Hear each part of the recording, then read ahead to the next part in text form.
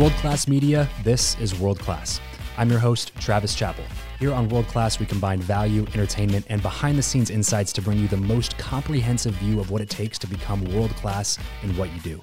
Listen in every week as I have conversations with top business leaders, journalists, hostage negotiators, authors, comedians, producers, you name it. If they're the best at what they do, I'll have a chat with them. I believe that the best way to become world-class is to learn from those who already are. And that's exactly what we do here on the show. You'll learn the skills that you need to master, the mindset that you need to adopt, the work you need to put in, all from people who have walked the road before you. So get ready to learn, be motivated, and most importantly, have a good time, because you're listening to World Class. What's up, everybody? Welcome back to the show. Today, I am super stoked to be out in the LA area interviewing the legend of all things pitching, Mr. Brant Pinvidic. That's me, legend of all things pitching. Yeah, That's you. That just sums it right up right there. So. Yeah, so I guess we can take off, huh? That's it. That's done. It. And thank you. So, listen, man, I mean, there's so many things that we could go into. I feel like I'm catching myself saying that a lot more recently with the people that I'm talking to, but there's just so many intriguing parts of the story. But always like to go back and put a little bit of context for everybody that may not know who you actually are and what you've done. Yeah, like most people. Yeah, I find it super fascinating to have the background that you have coming up in just like middle of nowhere Canada type of thing, and then now being so involved in the Hollywood scene and everything else that you've been able to do in your career. So let's start back there. Talk to me, like, let's go way back here. Talk to me about like middle school Brant. Like, what was on your mind at that point? You know, middle school Brant was really mature in some ways intellectually, but really immature in all the other ways that count. So I had a really hard time sort of matching the verbal skills I had and the ability and my big thought process with actual maturity. So it was rough. And I always pictured doing big things. I wanted to be an American since I was probably 8 years old. Oh, really? That was always my goal, to be an American. For a particular reason? Or? There was just something about the celebratory nature of the country and the way that they, like, America loves heroes. They love people to do well. Canada has a little bit less of like that. It's a very reserved culture in that way. And I always had an issue with that. There was one time really early where we had a sprinter named Ben Johnson who had won the 100 meter and the fastest man in the world. It was the greatest thing ever. Yeah. And I remember that his rival was on, I think it was either Johnny Carson or Jay Leno or somebody at the time. And they were saying, hey, listen, Carl, you know, because you run the 200 meter, actually, after you get up to full speed, you're actually running faster than Ben Johnson ever runs because in the 200. And everybody starts cheering. And it was this whole thing. And I was thinking to myself, the 100 meter has always been traditionally the fastest man in the world. Yeah. But the Americans love their people so much. They're like, hey, man. They just made it up. Yeah. And it was just like, most people would be like, yeah. And I was like, yes, that's what I want. And then I saw a movie called Varsity Blues. And I was like, where are the cheerleaders in whipped cream bikinis for me? Like, we didn't have cheerleaders at my school. We don't have football. It just, there was something about the way American culture appealed to me. And I always thought I would be here. I just didn't know how to get here. Yeah. And so I batted my head against the wall for years. So school, as an entrepreneur. Was school something that was a positive or negative experience for you? No, neutral? school was pretty neutral. It was pretty easy. I had a pretty easy time with the sort of course load and stuff. Okay. But I didn't really put a lot of value in it. It was more like I just did it because it came natural and I did whatever the minimum I needed to do to get by. Yeah. But it was the entrepreneurial side that came, and I do a big keynote on this where I talk about it. Like, you know, being an entrepreneur when I was a kid was because you had no other marketable skills and you couldn't hold a job. You had to go be an entrepreneur, right? There was no Gary Vaynerchuk making it cool. Right. So that was I did. I just didn't do it not well. Even just not cool, but probably in a lot of cultures and family situations, probably not even acceptable. Yeah, it was just like whatever. Yeah. And that was fine. I just couldn't make anything work. If I had made a business work, then that would have been great. But I couldn't make anything work. I could get it started. I could come up with big ideas and envision it, get people excited, raise money. But the operation of a business, I was terrible at. So, and when you're talking about these businesses, is this high school, college? Like, yeah, starting in high school, I started my own businesses. I was running teen dances. I had a website company. I mean, I did lots of stuff. I owned bars. I owned nightclubs, pool halls. Always had the itch then. Always. And it was just sort of like I'd get a big idea and I would just chase it down, you know? Do you view that more as genetics or? I think it's more vision. Like I had vision for what it could be and potential. And I really saw it clearly. Yeah. and I had a pretty good ability to make other people see it. I had a real problem with execution. That was more my issue. And I just always believed with this delusional optimism that I was going to be able to make this one work. Yeah. So, when it failed, it was just like, oh, I had 6 other things to blame. And it's like, I'm off to the next one. Off to the next one. So I think that's a huge point right there is what you're talking about is that I think for people like you who see a certain level of success in life, it's just kind of a belief system that you have where it's not a if I'm successful, it's just a until I'm successful. Like one of these, like, hey, this one didn't work out and this one didn't work out and I failed again, but we're going to get back on the horse and like, it's just going to happen. There's no and if, your definition right? of success is always different to other people, right? Sure. I never grew up believing that I was going to be a multimillionaire. I just wanted to find a way to pay the bills and do it consistently. I remember when I was, would have been 18 and I had my own pool hall and I was just thinking if I could just make $2,000 a month consistently, like I could live the rest of my life like that. That's all I need. And that was sort of my vision of it'd be nice if things went really well, but like that's really was my goal for a while because the failures to put that together sort of got me to the point where it's like I just need something to cling to. Right. Just need a modicum of success, you know. Right. So from 18 owning a pool hall up in Canada, what's next after that? Did you end up going to college out there? I know you were in Victoria, right? Yeah, Victoria. So, you know, and listen, Canada, going away to college, that whole thing is not a real Canadian culture. Like we don't travel to go to college, most people. So you went to the University of Victoria, right. you take classes. It's not the same experience. You don't have fraternities. Like it wasn't like that. But for me, it was, what was the next business? When a new opportunity came, I was jumping into that. Gotcha. And so I started a big restaurant nightclub in the middle of Canada in Regina, Saskatchewan. And that, again, didn't work. But what had happened is there was on Sunday nights and Sunday during the day, actually, we would do these NFL games and people would come watch the game and then they'd bugger off out of the bar right away. And I was like, I got to come up with a way to keep them in the bar. Right. So I'd come up with these weird, wacky games that we would play after the game at halftime and whatnot. And it kept people in the bar. So when I lost the bar, moved back home, had nothing to do, I was I had this idea that this would be a great TV show, right? And I tried a radio show with my friends at his nightclub, and we were doing it live on the internet. The internet went down, and so it turned into this sort of live show at this nightclub. And I was like, hey, we used to play all these games. We should do that. And people were going crazy. I was like, we're going to make this a TV show. So I had heard the word pilot before. I knew what a sort of pilot was. Yeah. So I just told everybody, hey, I'm making a pilot for a big network. Nobody really asked a lot of questions because nobody knew anything about TV back then. And I did one in Victoria in this little town and had a bunch of people come film it at this nice club. And it sort of worked. Like it was cool, but I couldn't sell it. Nobody was interested in even taking meetings. So I thought, okay, well, I'll just go do more of them. Then you have to buy it because I have one at every city. Yeah. So I went and toured across the country with my own money, raising money, try to get sponsors, almost had the whole thing covered. Did 11 cities across Canada, came back, couldn't sell it. Damn it. So I figured, well, it's because when we went in the 11 cities, we were promising a big prize at the end, but I never really delivered the prize. It's almost like the finale wasn't done. Oh, so I raised money, go do a whole thing, go down to Cancun, take all the winners, film this thing. Yeah. Come back. Can't sell it. Nope. Everybody's just, I can't understand it. And then one TV executive, I wish I could remember her name because I'd love to put her on blast, but she was at one of the big channels in Canada and she said, listen, what are you doing? Like, I would never buy this crap. First of all, I could buy Friends for $50,000 an episode. Why would I buy this thing? Okay. And I was like, it's Canadian content. She's like, you're so dumb. It doesn't qualify as Canadian content. You filmed it outside of Canada. You're not a woman with you don't get enough points, right? There's points. Right. This thing is worthless. You're never going to sell it. And I was just like, oh my God. And part of what she was saying was 100% true. It wasn't Canadian content.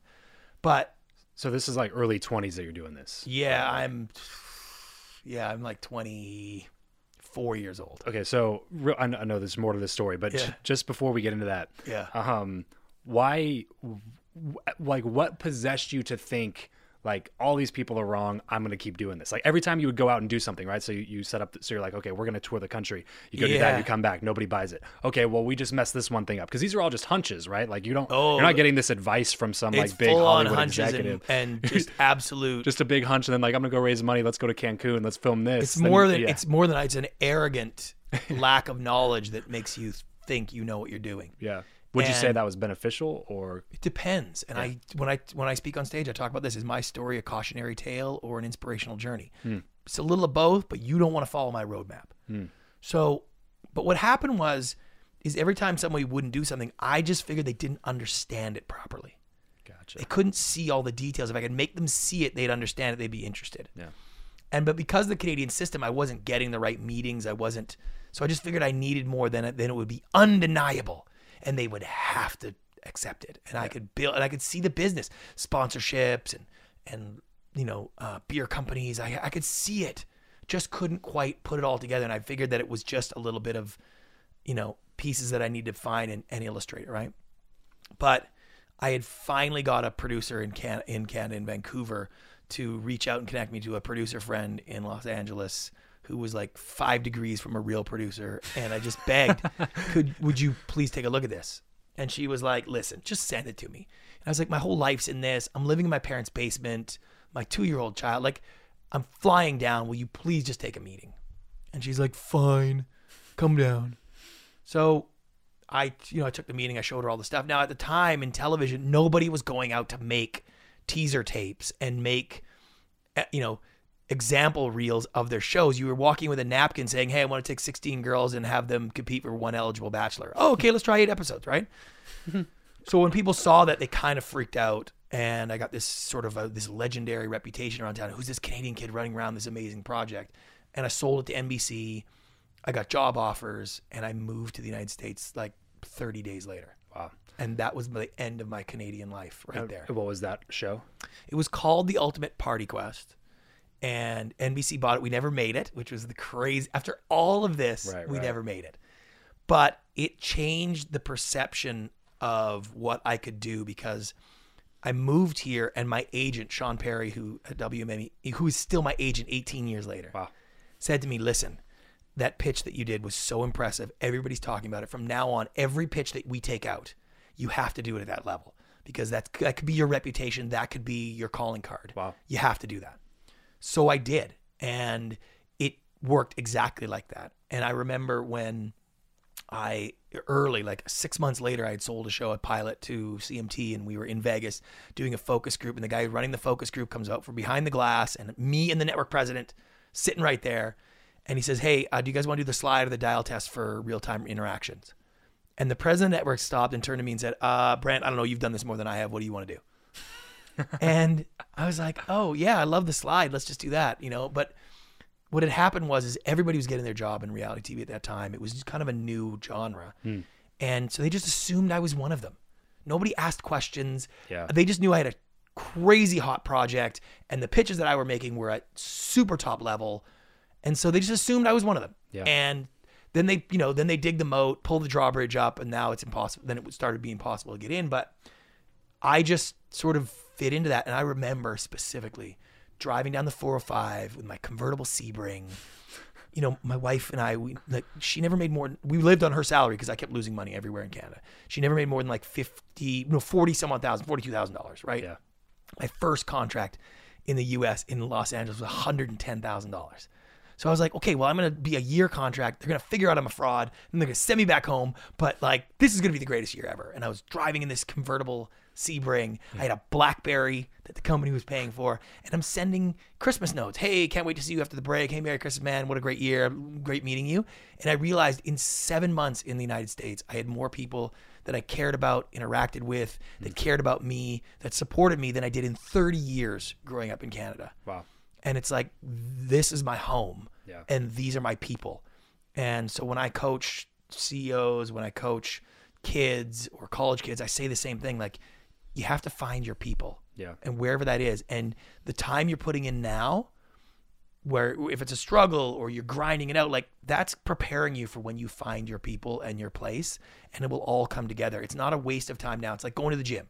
You put in the exercise now, you're going to see results at some point later, but you got to be willing to put in the efforts. And that's what I did in Canada. I did that for, almost 30 years. And then then all the skills that I had developed were valuable in this one spot. Yeah. So obviously relationship building was pretty key to a lot of those different things, like even just sprinkled throughout your story. Like, crucial. Well, yeah, this one producer put me in touch with this other, producer who put me in touch with this producer. That's then right. I got in this room. How much has that affected your success, especially in an industry that's just insanely competitive? It's the core of my success is built on my abilities to create relationships. There is no other version. Yes, I pitch incredibly well and I created some really great shows. That helps. Yeah. But the next level is because I spent the time and the effort to make those relationships. Now, for me, there was two big pieces. It was one, it was the first time I was around people that were that level of success, that level of content and willing to support you. And the Canadian system is a little bit more like, I don't want you to succeed if I can't succeed. Whereas the US system, particularly in entertainment, is like, let's all rock and roll. Right. The more successful you are, the more successful I am. So I found everybody that I met and made a connection with, like I really enjoyed, and I liked those people and they liked me. And that was a feeling I just didn't have in Canada. I never felt liked or supported. I felt more tolerated sometimes. Yeah. And that just was tough for me. Just like almost always on the outside. Yeah. And people are like, you're such an idiot. Like, what a dumbass you are. Like, what are you doing? Yeah. Like, like that's the feeling I got. And in here in Los Angeles, in LA, it was totally different. So I loved connecting with people because it was something that I would get the vibe back right away. Yeah. That's super exciting. But also I realized that I could bring value to people. So listen, I don't tell a lot of people this, but you wouldn't know this because it feels natural. You watch me with people, you think it's just natural, but no. Like I had a spreadsheet of every single person I ever met in Los Angeles, when I met them, what we talked about, when I was going to see them next. And I made sure I connected with every single person in a 3-month window. There isn't a person in town that I've ever known that doesn't hear from me every 3 months. Wow. End of story. I know when their deal's up. I know when they get a new job. I know when they're coming to the end of a job because that's when people are in their most vulnerable. And I would call people and say, hey, isn't your deal coming up? Yeah. And it's like, oh man. So I've been hearing lots of good things about you around town. You want me to put a word in for you anywhere? Yeah. And it's like, that is, bringing value to someone. It's ingratiating yourself to somebody. It just says like, hey, you're important. I send emails every day, 10 every single day. Hey man, thinking about you. Because I am. I think about people. Who in my life do I dig? Who do I like? Who do I remember? And somebody will pop in their head and I go write that email. Hey, thinking about you. I will write an actual goddamn physical letter. Wait, what? When was the last time you did that? When was the last time you got one of those? Yeah. Imagine you open up in your mailbox and there's a letter and it's a card with Brant Pinvidic's logo on the bottom. It says, hey, Trev, I was just thinking about you, man. Really liked our interview. Wanted to hope you're doing well. Yeah. You're like, what the hell? Right? Because I take that time. Right. Because I get off on knowing how much people appreciate that. And like, I joke on the stage all the time. I am one chromosome from being a caveman, right? It is not hard to get on my good books. You just got to make me feel good. Like all I want to do is feel awesome. So when people tell me I'm great, when people tell me they appreciate me, it's like, I just fill up. Yeah, right. Simple stuff. And I find if I'm nice to people and make an effort to do well by them, they love that.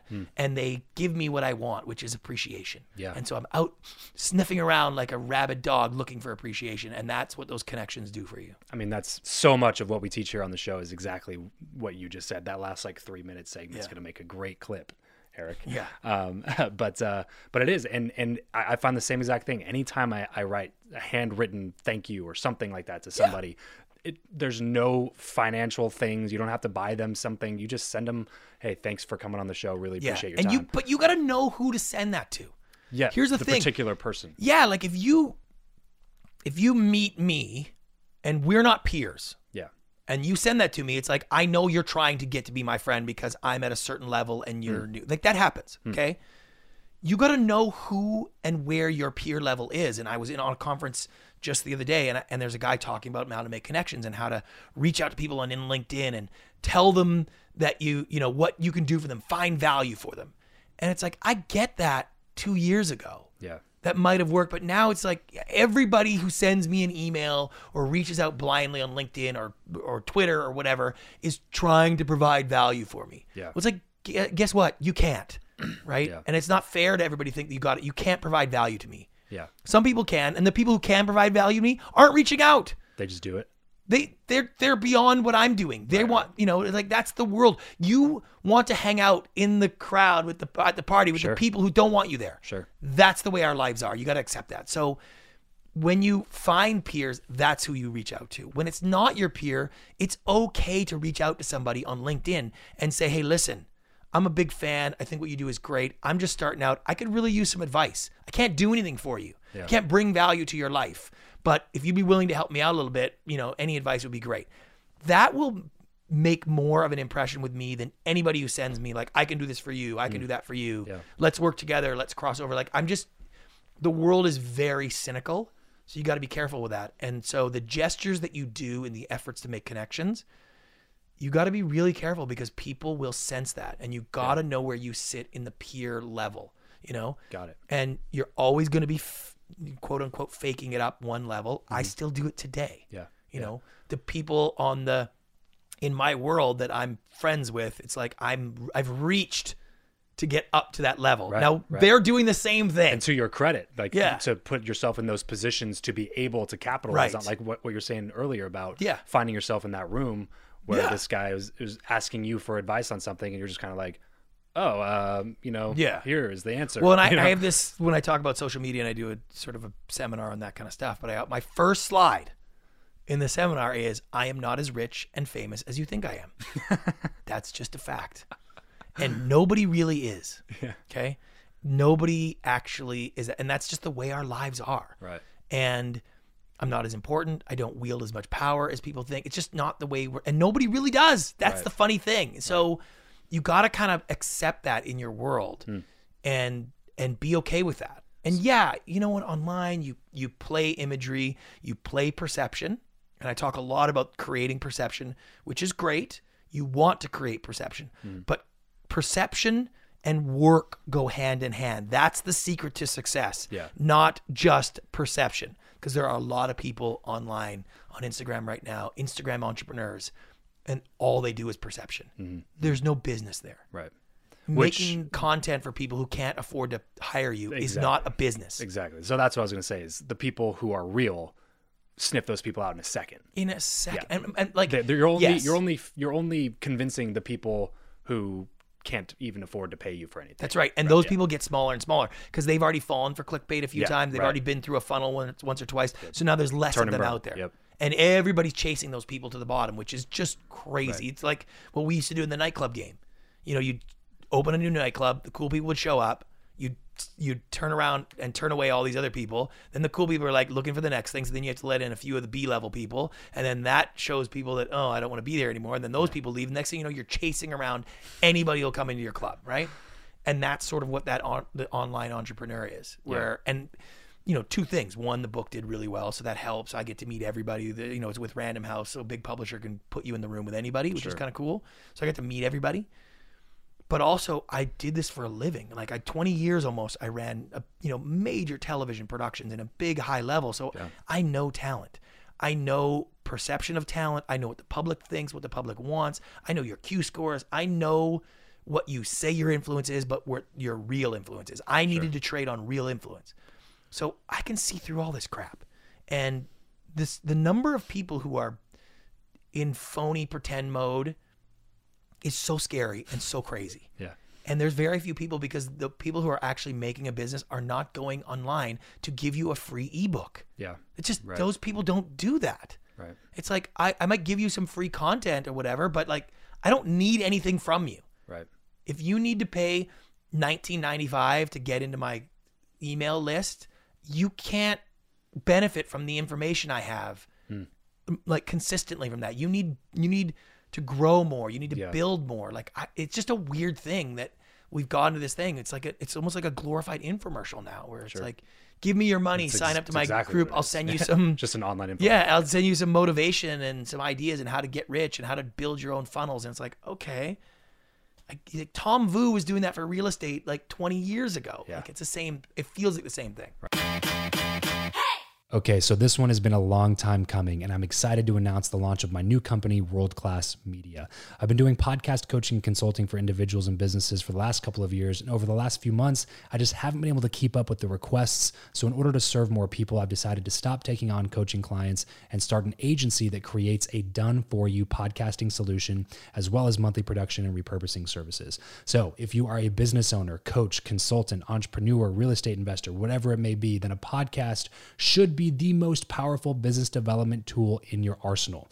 Imagine having something that is constantly engaging your ideal client, even when you're sleeping, or that allows you to connect with the top people in your industry to build your network and establish credibility, or that allows you to help listeners that are currently outside of your sphere of influence, or that helps you get book deals or speak on more stages or create content once that we can repurpose and distribute across all the platforms for you. That is the power of a world-class podcast that's done the right way. So if you're interested in starting a show, but you just don't have the time, the resources, or desire to figure out all the tech stuff, the hosting, the equipment, the platforms, the production, then you just focus on what you do best, which is serving your clients and running your business. And then let my team focus on what we do best, which is creating world-class chart-topping podcasts. Let's at least hop on a call and chat about it, because I'm fairly picky with the people that I work with. And I only work with people who I genuinely think are going to be able to absolutely crush it with a new show. So head over to travischappell.com/makemypodcast. That's travischappell.com/makemypodcast. And we'll chat real soon. I like that you brought this up, because that's one thing that I try to tell people, but not a lot of people are comfortable with accepting that it's a fact, which is what you're talking about in terms of knowing who your peers are, like reaching up to a level above you, things like that. But a lot of people just don't want to admit that there's levels. And for some reason, it's clear, right? There's very clear levels that success that people are operating on. So how do you, like if somebody's out there listening right now and they're like, okay, so we've talked about a couple of things that I shouldn't do. What should I do if I want to try to get up that one step higher? The one step is easy. It's the two steps that's difficult. And what people think is they can move to the second step and skip a step, right? And and I have it in my world. I have I have some celebrity friends and yada yada, right? But there is a different level of celebrity friend that I know that I can't get to. Mark Cuban's a perfect example. Worked with him, known him for years. I would tell you we're friends because it makes me look cool because Mark Cuban's my friend. Mark Cuban would not tell you we're friends. If you're like, hey, Brant Pinvidic, he'd be like, oh, yeah. That's it. Right. I can reach out directly to him, but it better be something of value. We're not peers in the sense that I can just call him up and say, what's up? Like, there's none of that. Okay. So I know he's two steps from me because of the way his sort of world has gone. Sure. So I'm very respectful of that. And so that gives me the access to the relationship, but I don't step over that. So when I have something that's general to go to him about, I go through the agent. When I have something that's specific, I'll send him a text or something. But I understand where I sit with that. Now, Mark Cuban pre-Shark Tank, that's different. Gary Vaynerchuk, that's different. And by the way, for a lot of people, he's getting close. Yeah, right. You know what I mean? Because he's starting to be a pop culture celebrity. Sure. So I've already dialed back the messages, how much I talk. Like, I don't treat him like we're buddies, because we're not buddies. Yeah. And that's a different thing. People have a real hard time with that. But on the first level of connection, people that are within your circle, still a little bit up in success and status and connections. My partner, Oren Klaff, wrote a great book called Flip the Script. And it talks a lot about what's called a flash roll. We talk about it differently, but he talks about a flash roll, which is, hey, I'm going to show you that I operate on your level. We're going to talk shop for the first 30 seconds here so I can give you a sense of like, I'm at this level with you. And that's a really important piece to be able to do. It's the classy version and the functional version of dropping names. How do you drop names without, in the literal sense, dropping names? How do you drop names as in, how do you drop knowledge on someone so they know you're someone that actually does something? If you were going to talk to somebody about doing a podcast, you could talk podcast lingo and language and details. And now all of a sudden I know that you're in this world, right? When I meet somebody, I'm quick to suss out where they are, what they do, what we have in common, what skills, what areas, what do we cross over in? And when I lay that out, it's like, okay, now I know what to think about you. And that's the perception I want. Now you got to go put in the work.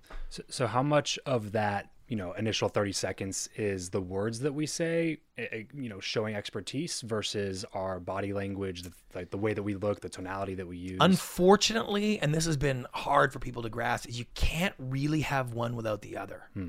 If you have the body language and the attitude, but without the ability to back it up with what you say, people will know it's phony.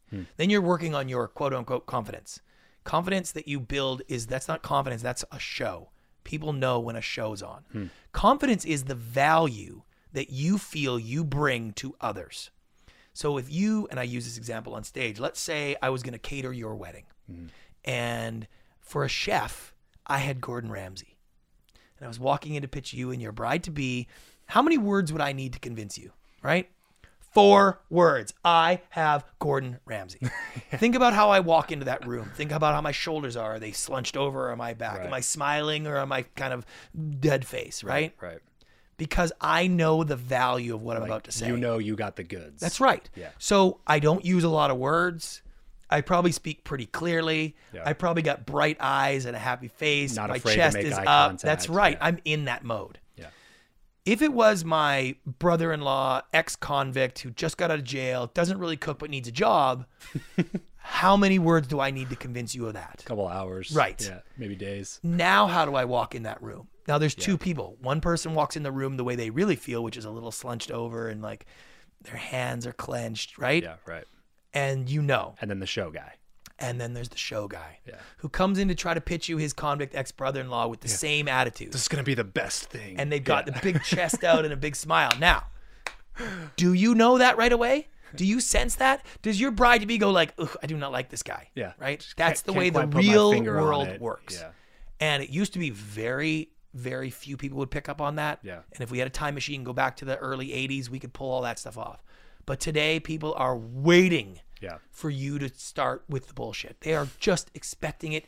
They've been bombarded with marketing and promises and under-delivers and clickbait and click funnels. And they're just like, yeah, go F yourself. That's their go-to model now. Right. Oh, you're going to promise me something? Yeah, I don't believe you. Yeah. That's exactly what happens now. So how do we differentiate ourselves? Well, I think that's what, the book, for all the great elements of how to build a pitch, one of the core pieces that I get the most feedback on is it's the simplicity, right? It's how to say less and get more. Yeah. And I'll give you an example. In the early 1900s, Niagara Falls froze, okay? This raging, angry torrent of water that filled the air with this rambling sound. It was just an angry vortex of sound for years and years and years. Finally, shut off in the middle of the night. 3:30 in the morning, the 5,000 people that live in Niagara are bolted out of their beds. The entire town's awake because for the first time, they heard something. The silence of the falls freezing was the loudest sound they had heard in years because they, living there, just tuned out that raging water. Yeah. In today's world, marketing, promises, advertising, all that stuff is absolute and total raging torrent of water of information that everybody just tunes out. And if you can simplify your message and get to the point and not color it with neuro-linguistic programming or fancy language or big adjectives, you will cut through. And it will be the loudest sound that people hear anywhere because they will absolutely be drawn to it. And the book really teaches people that process. Yeah, and it seems to be a similar message across multiple. I'm a big comedy fan, and I watch a lot of different comics, and something that a lot of those guys talk about. People like Anthony Jeselnik and Tom Segura, and some of these guys will talk about a joke and the complexity of a joke, but how to say it in a fewer amount of words. And they talk about how that's the expert joke writing. Can I take a word out of this? If I can, let's do that and get it down to the simplest form of what this joke really is. And that's what works the best. Yep. So taking that into a business context now, when you say, it's obviously the book's the 3-minute rule. Everything's about like, can you say this in 3 minutes? Yes. How long does an average pitch for you last? Usually it's less than 3 minutes. Okay. That's what sets the tone. The 3-minute rule is not just about how to condense your pitch into 3 minutes. It's basically everything of value about your business, product, or service has to be conveyed clearly and concisely in 3 minutes or less. But that's not the totality of it. You're not selling anybody well, first of all, you're not selling anybody anything anymore. They will buy. They will not let you sell them. But what you want to do is you want to extend that initial decision-making process. Think about this. The last time someone came to pitch or present you anything, how long did it take you to form that initial yes or no in your mind? Like a minute? Instantly. Yeah. That's right. Yeah. 30 seconds, 10 seconds. Right. Okay. That's because that's how we make decisions. What you want to do with the 3-minute rule is you want to take people through that initial decision-making process. First, they're going to conceptualize what it is.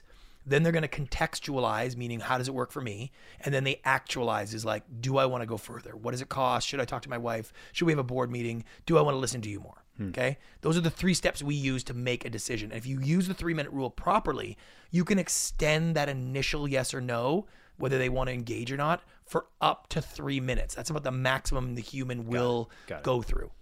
And if you do it right, you can get almost 3 minutes. Which was great about that, you're extending it, so now I can cram in as much valuable information as I possibly can. Sure. And what the book will show you is how to identify what is your valuable information, what order to put it in, so that when you go to meet somebody and go to explain it to them, you're getting a chance to tell them all the things that you love about your product, business, or service, but in a way that they actually will understand.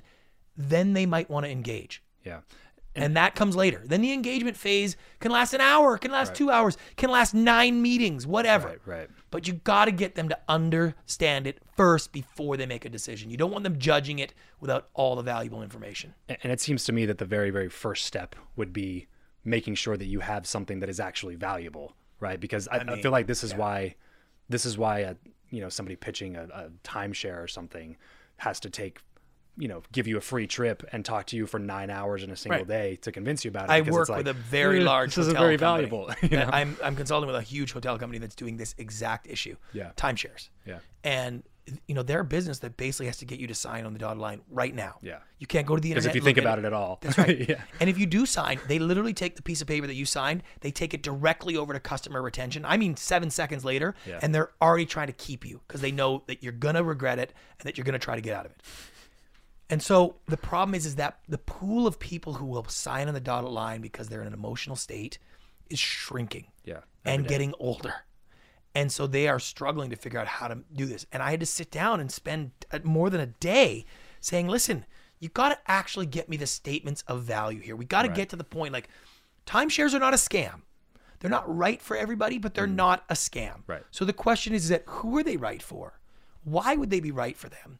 And where's the value? Let's start with that. Yeah. And then we'll go and make the next phase, which is let's go target those people to market to, but let's rephrase the way we pitch this so that people will be like, okay, I see the value. Let me decide if that value's for me. Right. Yeah. And then you can get them in an emotional state and then they're in a warm climate. And maybe they go, you know what? I think the value is for me, but it's straight. And it's like, if you want to look this up on the internet, if you want to talk to your friends, if you want to go home, go ahead. Right. We'll give you, because you just can't fool people anymore. Yeah, because it's the difference between being confident and not confident in the value that you have to offer. Yeah, and it's not. Unfortunately, you can't always have that. I got an offer from a very large company to help do all their investor relations stuff. Now, big company with a huge checkbook. It was really kind of exciting. But once I got in there and started working with them, I realized, okay, listen, I'd probably short your stock right now. Like I wouldn't be buying it, that's for sure. And when you show everything, like, and they all know. So they want you to convince other investors to buy their stock. Yeah, they want to polish it up. Yeah. And I'm just going, oh, this is not what I do. Like, I get it. It's just not really my thing. And so I didn't end up working with them, which was, it's enlightening when you get to the point in your life where you're like, hey, I try to do things that make me happy now. I did a long time in an entertainment business where there's a lot that I didn't enjoy. Yeah. And I did that for the money only. So it's interesting now that I'm in this world. It's like I really want to help people simplify their message, get the value they have across. It's just sometimes they don't have the value there and they're just trying to say it in a way that makes you think there's value. That's not easy to do.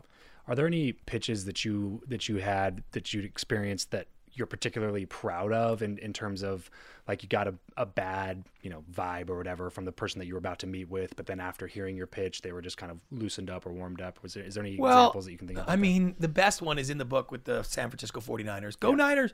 I had worked with the president. He was a really good friend of mine. We had worked on TV shows, and when they built Levi Stadium, they were looking at, how we got to get sponsors on. We need a name sponsor. Was developing pitches for that, which was really cool. But the big one is, which people don't usually think of, is you build a new stadium, almost costs $2 billion. Your team plays 10 times a year. So how do you pay for that if there's only people 10 times a year? Season ticket holders. Yeah. But that's, again, 10 times. Right. No. So you got 355 days. You better put some things in there. And for a stadium like that, you need the big ticket items. You need Taylor Swift's concert to come. You need the Rolling Stones. You need whatever it is, monster truck. You need it in your stadium. And for them, at that time, the biggest ticket item was WrestleMania. WrestleMania is the biggest sporting event in the world. And every year Vince McMahon has a little sort of dog and pony show. Come to Connecticut. Tell me why I should put WrestleMania with your place this year. And so with the San Francisco 49ers, it was like, okay, we got a new stadium. How do we make that pitch? Yeah. And what was interesting is when you look at it, it's like, well, wait a second. You know, Jerry Jones or Tish is going to go in there and they're going to say the same thing every year. Like, why do you need them to show up there? They like the mayor's coming. They're going to say the same thing. Flight patterns. We're going to add extra security. We're going to make this. Like they say the same thing. All that information's online. Why does he want you there every year?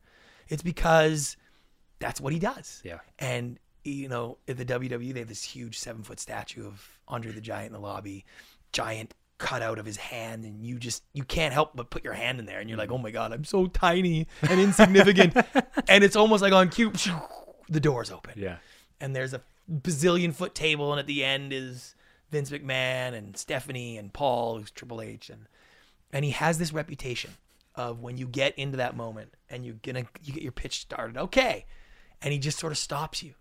Guys, could you just tell me why we should have WrestleMania there? Like, can we just get to the point? Like, that's his sort of thing. He loves to throw you off, and listen, if you know, I love Vince McMahon, so he's just a certain type of character, right? He has a certain way of doing things.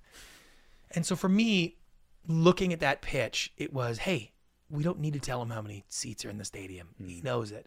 We don't need to tell him how it's new. We don't need to tell him what we're doing. We need to find out really what it is. Why are we pitching this? What are we saying? Yeah. What is the reason? Like, what's the ultimate decision maker? Yeah, like, what is it? What are we saying? And so eventually we came up with the pitch, the idea that, listen, the Silicon Valley is the center of the digital world. It's the heart of social media. Every major company is based there. Every major company has a box and is part of the Levi Stadium. Levi Stadium is now the iconic building of the Silicon Valley. This is a chance for the WWE to be associated with every major tech company in the world. The whole world is moving digital. That's where you need to be. And that was the core of what we were actually pitching to him. Yeah. Yes, it has 76,000 seats and all that other crap, but for the most part, that was the hook, right? And then for us, they had this really cool program that they had developed for the seat ordering, where you could order merchandise and food and stuff right from your seat. Yeah. You didn't have to go to the concourse and line up. So as the match is going on, if the Rock's in there, you could order a Rock t-shirt right there and have it delivered, which means the WWE could make more money on merchandise. Sure. So that came later, because that's what I call the edge of the story, is once he's already hooked, what is it? We're going to, digital, and then this. But that was one of those moments in my career where I was like, oh, wait a second. Like, I think I have a career outside of television.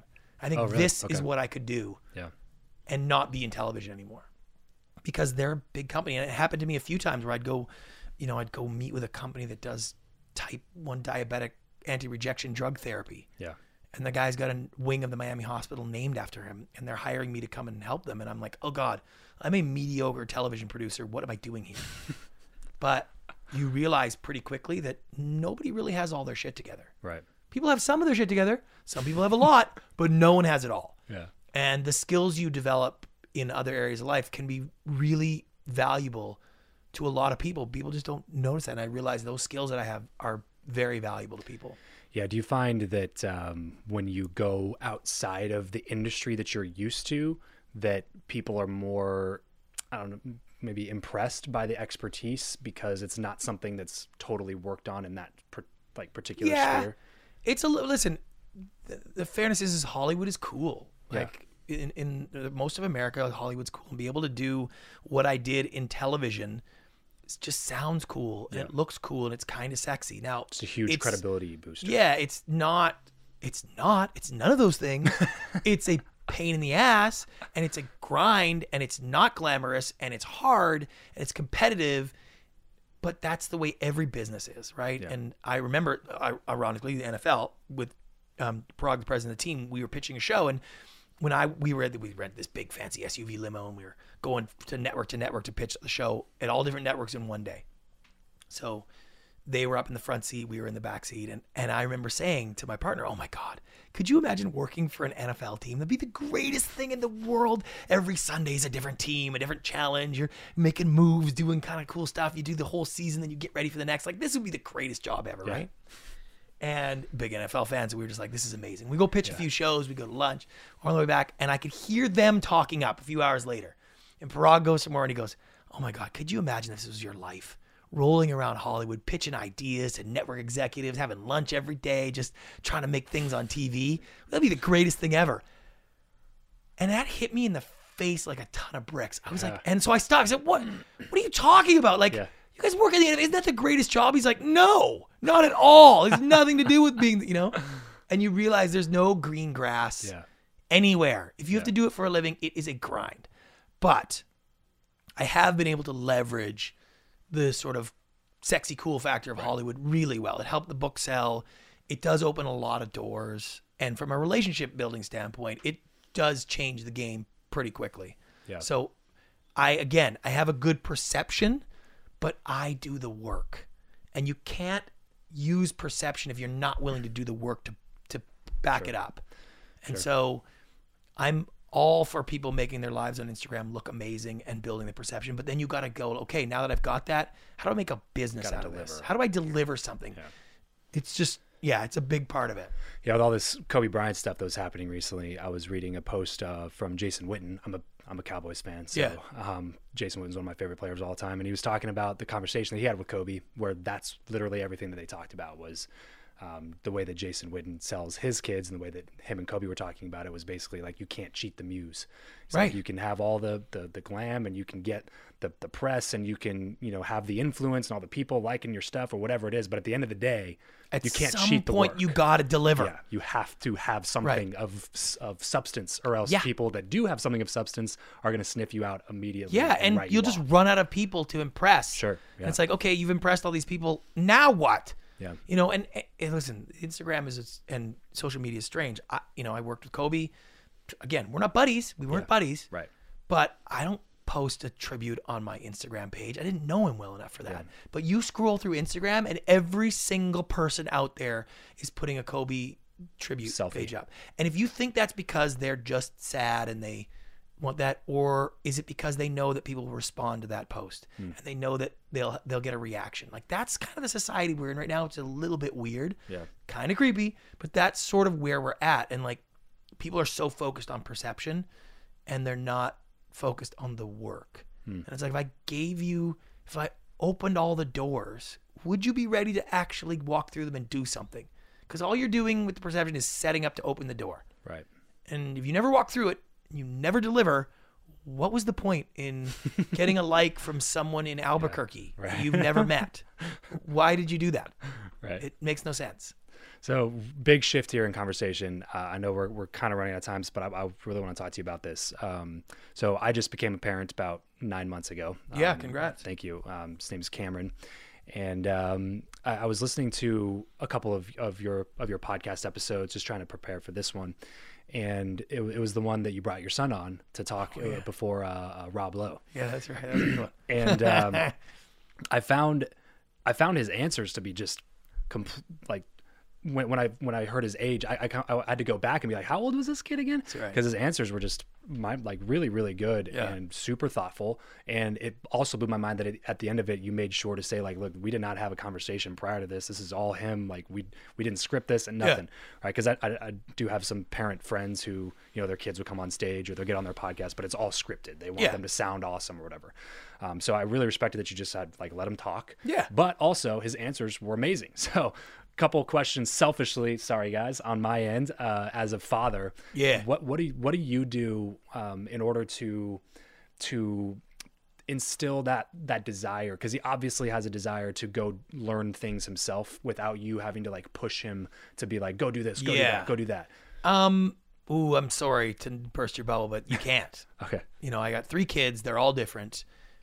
I'm a crazy, intense entrepreneur. I've got one kid that wants to be a philosophy professor. It doesn't work that way. For whatever reason, you can't transfer your desires to your kids. And when you do, I think when you try really hard, you can get them to fake it for a little while, but then they rebel, as we've all seen. For me, I was a very high intensity dad. I felt like I could feel like I was winning if I did great dad stuff. And I'll give you a perfect example when this started, and actually sort of set the tone for the rest of my life. This one incident is I had all 3 kids. They were under 6 at the time. My wife wasn't feeling great. We were supposed to go to the beach. She's like, I'm not going to the beach. So let's find something else to do. I was like, oh, but the kids want to go to the beach. So I decided to take all 3 of them to the beach by myself. Not an easy thing as a dad and kids that young. I had 2, 4, and 6, I think. Maybe even younger. Oof. So as I'm driving there, I'm like, oh my God, this is going to be torture. And then I just remember thinking to myself, you know what? What if Jeff Probst had showed up at the parking lot and said, okay, you're on Kid Survivor, and your job for the next 3 hours is to take these kids to the water, get them, have fun, feed them, bring them back, clean them up, and have a great time. And if you do that, you win the prize. Could I rally if it was a contest? Yeah. If there was a big prize on the line? And I was like, I totally could do that. So for the next 3.5 hours, I was competing as if there was $1 million on the line. Yeah. Chasing these kids around, get them in the water, changing, having food, making jokes, having fun, like doing fun stuff, like just having the time of my life.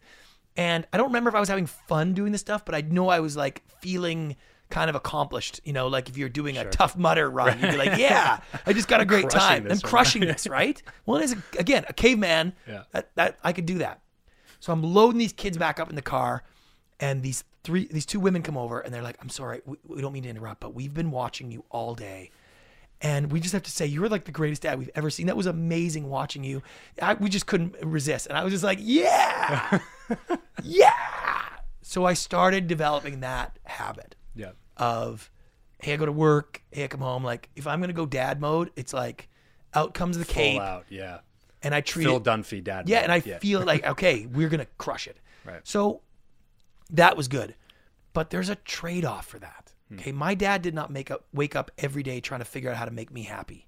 Okay, my dad couldn't care less what I was going through on a day-to-day basis if it was just normal teenage stuff, right? Like his job was to educate me, prepare me, all those things for life. I'm in the mode of let's make this kid's life as easy as possible. Now, there's some great things to that. If you met my oldest son, you'd be like, he is the nicest, kindest, most generous, amazing kid ever. Not likely he'll be the next Steve Jobs. Not likely he's going to be Elon Musk, because he just hasn't been born with that fear of failure, of tough love, of figure it out for yourself or else. He will not be like, if I don't get a job, I can't eat. Yeah. Like there's a gift to poverty. There's a gift to hard times that parents today will not be able to give their kids. Now, I don't know what that's going to manifest itself, but your best chance is just get lucky. Yeah. Do the best you can and get lucky. Shoulder type of a, yeah, and some people need that. You know, that's what propelled me in a lot of ways. It's probably what propelled you, but I've lost that with my kids, and you'll probably lose that with yours, because that's the way our society is now. That's interesting. Yeah. So good luck. Yeah, appreciate that, man. Yeah, the contest thing, that hits home for me for sure. Yeah, and that's definitely something to. Well, and I train. You look at the prize too; it's obviously much better than $1 million. Yeah, but I train people to do that in my high intensity and high performance series, and I've worked with professional athletes and I coach teams. I train people how to do that in every situation in their life, like to get your body used to winning situations. And this great exercise, if your audience is going to go out to lunch today or whatnot, if the waitress had a contest, who was the best customer today? Who enjoyed their lunch the most? Yeah. And there was a contest and she was giving away a $10,000 prize. What would you do to win or get in the running? Right. How would you act? How would you speak? What would you look like? How would you sit in your chair? How would you talk to her when she came there? Okay. If it was a genuine contest, you act a certain way. Yeah, totally. And your body and brain physiologically doesn't know the difference if it's a real contest or you just think it is. It doesn't know if there's a prize or not, right? And so it isn't about that moment. It's about training your physiological makeup to be in that mode more often. Oh, I'm going to win something? Yeah. I'm going to win a situation? Bang, here I am. Watch me crush it. Yeah.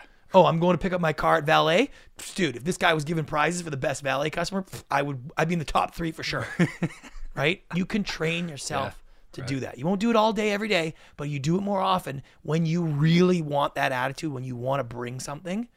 Now your body's used to it. That's why professional athletes practice as hard as they play. Right. Because they need to be in intense mode. You can't build the habit of half-assing something. That's right. Yeah. And if you look at the rest of your life, if you're someone who performs well at the office or performs well in an athletic situation, the rest of your life is probably half-ass. And if you don't think that rest of your life being half-ass and average affects your time when you want to be non-average, like you're crazy. It does. Not just up on the practice court, not just at the office. everywhere you are normal and average, that's what the rest of your life wants to be. Yeah. It's like average is chasing you down. It's a force. It's like a gravity. force. Yeah. And you got to practice it, and you can do it in any way. If you go to the movies, you're like, if there was a prize for who enjoyed this movie the most, what would I do differently? How would I sit in my chair? How would I act? And like just those little exercises make a difference. And I'll do it sometimes just driving. Okay, the next 3 miles. If the Lord himself came down and awarded a prize, eternal life, to whoever drove these next 3 miles the best and enjoyed it the most, what would I have to do? And I guarantee people are listening to that. And it's like, close your eyes, think how you'd drive. Yeah. Think how you'd be. At home, when you're thinking about it, your chest fills up. Yeah, and like, I do this on stage and I will have 1,000 people. I could see them rising in their seats. I could see the smiles because I've told them we're going to have a who walks the next 7 steps the best. We're going to have a contest. Yeah. And I say, okay, but I need you to think about it. You can't come up here to do the contest and try to think about what you're going to do. And there's too many people. You got to know. So let's just take 15 seconds and picture how you're going to walk these 7 steps. Yeah. 7 steps to $1,000. And of course, everybody's picturing themselves with their stroll or whatever, and they're all smiling and they're laughing. And it's like, okay, we're not doing the contest, but you just see the point. I'm not giving you $1,000. Your boss is too cheap. That's usually my joke, but yeah. That's perfect. So what you know or who you know, Brant, which one is more important and why? I mean, who you know can change.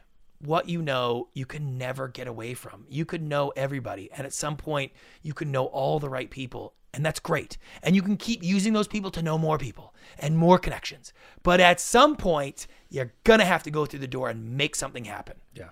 And so it's more important what you know because you can get to who you know in today's world. Everybody's 1 degree of separation. Yeah. And I just had a consultation with somebody who was writing a script and they're a writer and they want to know how to get in here and get in there and do this. And I was just like, you know what?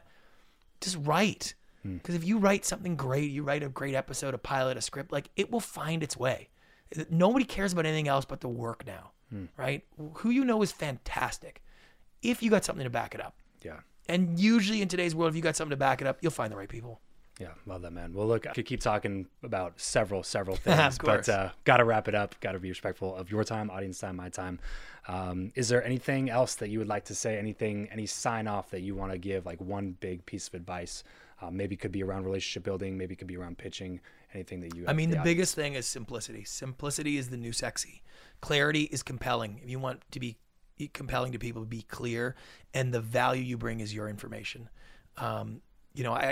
Listen, the book is doing really well. It's a bestseller. I'm very happy with that. If you haven't got it, you should go get it. 3minuterule.com, and it'll change your perspective on how you communicate anything to anybody. And that's just it. Right now, it's a valuable proposition because there's just so much skepticism in the world. It's no fun not being able to convey your message to others. Perfect. So 3minuterule.com, everybody. You know that I tell you as soon as we recommend a book, go get it. Even if you're reading a book right now, you got to get it right now or else you're going to forget. And then 3 years later, you'll be like, oh, I forgot I was supposed to get that book. So go get it right now. Don't wait. And check it out. Let us know what you think. Brant, thank you so much for coming on the show today, man. I had a fantastic time. Right on, brother. Well, that's it for this episode of World Class. World Class is hosted by me, Travis Chappell, and produced by Eric Skwarczynski.